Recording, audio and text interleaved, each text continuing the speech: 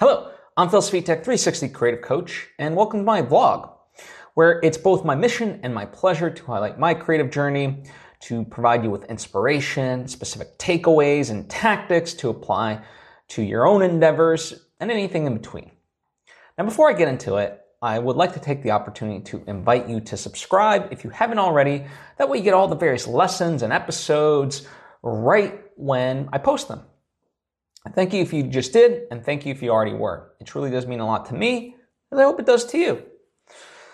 So, as far as last week, this is more of a check-in rather than like a full vlog, because, on the surface, as far as like checking off boxes, not that much got done in terms of the truly creative stuff. There was some maintenance stuff and others that I was taking care of. But overall, my biggest goal for last week was to move forward on a new script that I'm working on. And in last week's episode, I talked about 2 steps forward, 1 step back type of approach. And, I did that week. And this past week, what I really did was I was just going full steam ahead, I was like, all right, let me just quiet the voice and the negativity and just get to the end. And part of, in so doing, I was also doing a lot of research, continuing to watch various movies and documentaries and read about the subject that I'm writing. And of course, new things kind of kept popping up, and, that made me want to slightly alter course and so forth. And as things kept, I kept writing. I kept writing in new stuff that would affect stuff earlier on. And I got to about like 85 pages in. I was like, you know what? I could keep going to the end, but the problem is, I'm not going to figure out the ending because all this new stuff that like has come in and that I want to infuse it with, it's going to affect how we get to the ending. So, excuse me. Now, up until this point, all that stuff is beneficial, but I really need to go back in and infuse the new thoughts into the earlier pages. So, I got to page 85, then I went back. So I literally started rewriting everything. I kind of have this method where I start with a blank document and then, the other one, and I kind of use the previous one as reference, right? So I'm not just doing everything completely from scratch. I have the other one as reference, but I'm changing up stuff as it goes along. And then so, some people could say, well, why don't you just do a revision? For me, in order to really do this, I need to kind of put myself in that mindset and like go word by word as I type it out. It just puts me in that state of mind a lot better than just reading something and revising as I go. And so in this process, the early stuff is actually pretty good. But now that I have a lot more clarity on a few things. I was thinking about, like, in story terms, there's at the beginning, it's whatever happens, it signals an obligatory scene. The thing that audiences expect to happen, whether they consciously know it or not. Once they get to it, it's the inevitable, right? It has to happen. And what happens in the obligatory scene is the final decision must be made. It's where the meaning of the movie is ultimately revealed and the characters and so forth. And in order to make it work, you either want 2 irreconcilable goods or the lesser of 2 evils, or ideally both at the same time. That's also possible, and that's when movies really take it to the next level and they stand out, and those are the ones that resonate with you. So, I wanted to go back to the whole reason of, 2 steps forward, 1 step back. On the 1 step back part, I really wanted to be specific in terms of how I set up my obligatory scene. So that way when I got to it, it made sense and so forth. And, in that way, it has very greatly benefited me because now I have such a straightforward vision of what this story is. And, you could argue, well, maybe I should have, thought of that during the outline phase and so forth. And listen, everyone has a process. And to me, as long as you get the result, and my thing is, I could do an outline all day, every day, but I also got to get into the nitty gritty of some of the stuff, what are people saying? How are people acting? And then come up on the roadblocks, be like, ooh, okay, let's look at it this way. Writing and all art really is just an exploration of, what's it look like from here? What's it look like from here? And nothing's ever really done. It's just, when you call it ultimately quits, or when the deadline hits, right? So I've been kind of going in that way. Now, so now with doing this, I'm about 37 pages in, which is great. Obviously, I can go pretty fast in terms of this because I have somewhat of a skeleton. I have that 85 pages as far as a skeleton, and then I'm aiming for 100 pages. So that means in theory I'll have to kind of invent new stuff. Now, again, it's not like I'm just revising minor things. It's the details that create sweeping changes. And so already, there's a lot of things that have changed much for the better. And so, we'll see how this gets me there ultimately. But I think two things as far as what my kind of ultimate compass is just keep making it fun. Part of the reason towards the end of, in terms of the 2 steps forward part, with the 85 pages, it was getting a little bit didactic. And I didn't, and that's because I lost the true sense of, how to get to the obligatory scene and what it was truly about. So by having people say things right on the nose, that was a byproduct of that, not knowing and having that clarity. And so now my rule is like, listen, it's not to say that it's a comedy or that it's not going to hit the issues that it needs to hit. But my rule has been make it fun. Keep making it fun. Just, and the best example I can kind of give as far as this is like Wong Kar-wai movies. There's just a freneticism to his entire style. The writing, the acting, the directing, the camera work, the sound, the music, everything, right?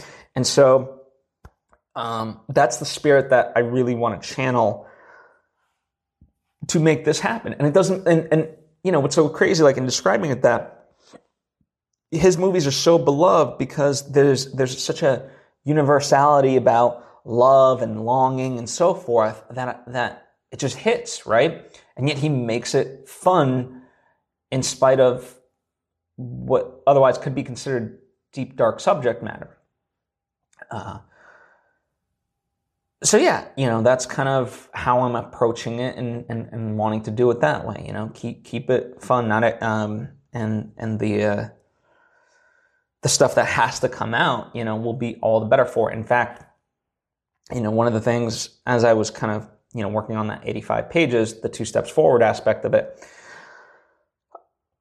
there was just a lot of ideas being introduced left and right.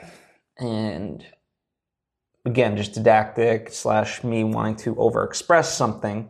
And so now with this 1 step back, what I've done is as I write, next to me is a sheet of paper, and I keep a running list of any references and plot points that come up, and I haven't given myself like an exact like number that, like this is where the cutoff is.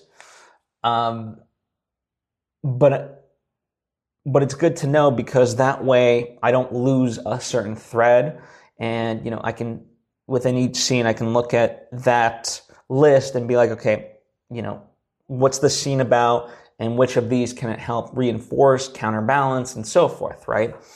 And it's been good to have that because, I think, I don't know, before, probably had like 50 things. Now I'm at like 15, and so far that feels like a really good number. And some of them, 15, like it's not necessarily the number of things, because some of them are intertwined and so forth. But yeah, it just helps me keep that running list, so that way, nothing gets lost. Like, imagine like when you watch a movie, you're like, oh, they completely dropped this plot point, right? I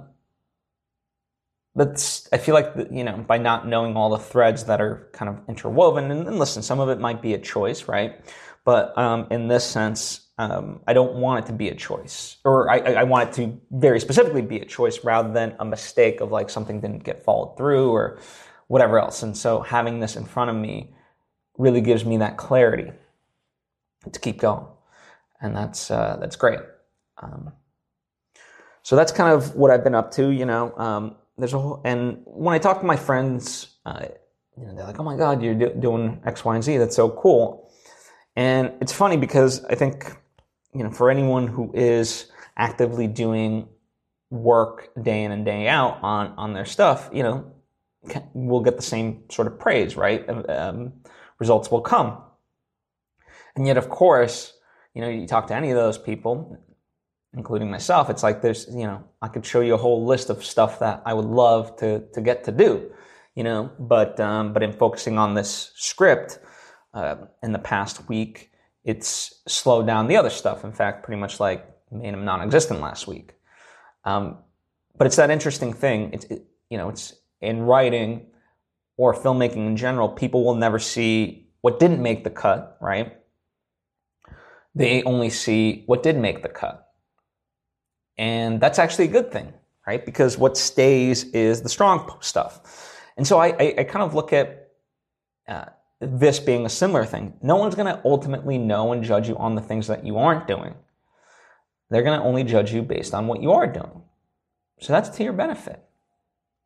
So I think we have this habit of beating ourselves up over all the things that we should be doing, when it's like, no, let's praise ourselves for the stuff we are doing. That seems a lot more healthier to me. So yeah, that's kind of what the week's been about.